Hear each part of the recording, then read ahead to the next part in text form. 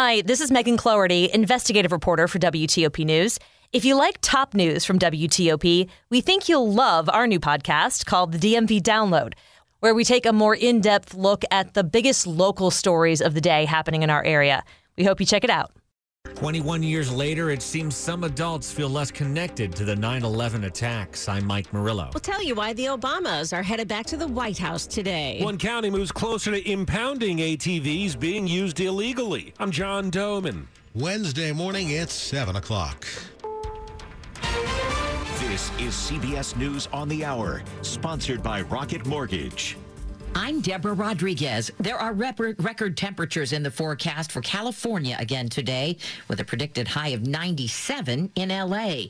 Governor Newsom is urging people to conserve power to prevent blackouts. Everyone has to do their part to help step up for just a few more days. Individuals, the state, industries, business, all doing their part to help reduce strain on the grid. An excessive heat warning is in effect until Friday evening. Schools in one northern city have canceled afternoon classes for the rest of the week, with temperatures inside classrooms in the mid-80s. The blistering heat isn't helping firefighters battle more than a dozen large-scale wildfires across the state. The flames in Riverside County forced this man from his home. Oh, it was really, really scary and a lot of smoke, and that's why we decided to leave. A report says a file discovered at Mar-a-Lago had extremely sensitive information inside. CBS's Anne-Marie Green has the details. The Washington Post says a document describing a foreign government's nuclear capabilities was found by FBI agents last month. And the name of the country and the location of where the documents were found at Mar-a-Lago were not disclosed. Concerns are growing about the safety of the Russian-occupied Zaporizhzhia nuclear plant in Ukraine. Correspondent Cami McCormick reports the UN is now urging a security zone around the facility. The warnings were dire from the head of the International Atomic Energy Agency. We are playing with fire, and something very, very catastrophic could take place. To the U.S. and British representatives to the UN Security Council. Russia has no right to expose the world to unnecessary risk and the possibility of a nuclear catastrophe. Russia is playing roulette with nuclear safety. Ukraine now says it would support the deployment of UN peacekeepers at the plant. This was supposed to be the first day of school in Seattle, but students are sitting it out and teachers are walking picket lines, including Leshy Elementary's Jamila Bomani. We want to be here. We want to be ready, but we want to make sure we are coming back to school with everything we need and everything our students need. Teachers want higher pay and more support for special needs students. A former president and first lady will return to the White House today. I, Barack Hussein Obama, do solemnly swear. The Obamas will be on hand for a ceremony to unveil their official portraits. The first time Mr. Obama went back in April, he called Joe Biden vice president, then assured his former number two it was only a joke that went over like a lead balloon. S&P futures up 5. This is CBS News. Presented by Rocket Mortgage. Whether you're looking to purchase a new home or refinance yours, Rocket Mortgage can help you get there. For home loan solutions that fit your life, Rocket can. 7:03 on your Wednesday morning. This is the 7th of September. Cloudy, cool, some showers today, and our high near 78.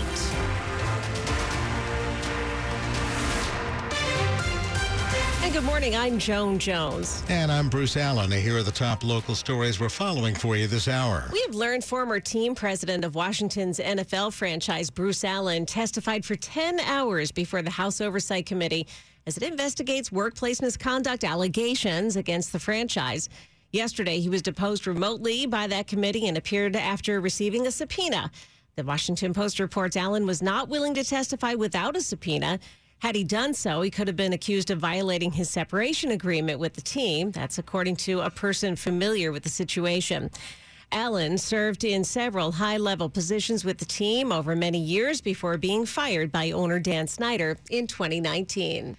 History was made at Audi Field here in Washington last night after members of the men's and women's U.S. national soccer teams signed new collective bargaining agreements.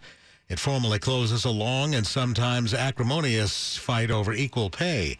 The new contracts include identical pay structures for appearances and tournament victories, revenue sharing, and equitable distribution of World Cup prize money. I want to thank the players, past and present, for our persistence and basically never shying away from asking the question, why not? U.S. women's team captain Becky Sauerbrunn at the signing ceremony following the women's friendly match last night against Nigeria.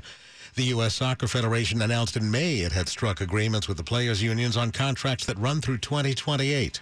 This coming Sunday will mark 21 years since thousands of Americans lost their lives in the 9/11 attacks. But not everyone shares the same feelings when it comes to their memories and sentiments about that day. 21 years later, 73% of adults, Democrats and Republicans alike, say they remember a time of unity after the attacks, this including the moment members of Congress sang together outside the Capitol. But when you split that up by age, only 22% of millennials and 21% of Gen Zers thought that. The poll by More in Common and YouGov also found that younger and older adults had differing views when it came to safety and Islamophobia surrounding the 9/11 attacks. Mike Murillo, WTOP News. The poll surveyed 2,500 Americans. It had a margin of error of plus or minus 3.1 percentage points. Today, the new COVID boosters are widely available across the country and the region. D.C. residents can get their flu shots and updated COVID boosters at the same time. The shots are available at COVID centers in all 8 wards. You can find locations on the district's coronavirus website. In Montgomery County, health officials say they have a limited amount of the updated boosters. You can make appointments at govaxmoco.com. In Virginia, the health department has ordered over 100,000 doses of the new vaccines, and residents can register at vaccinate.virginia.gov. Well, they draw some of the loudest and most frequent complaints every summer. Off-road vehicles tearing through city streets and highways.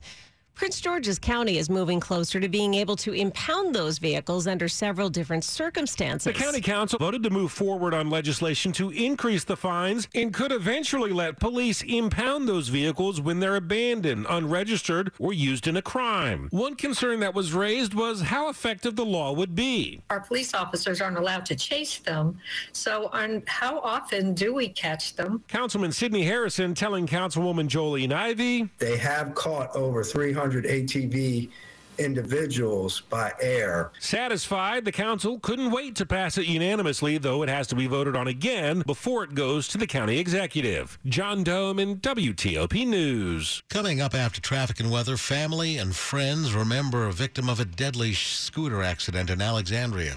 7:07. Today's Innovation in Government report highlights the government's IT modernization opportunities.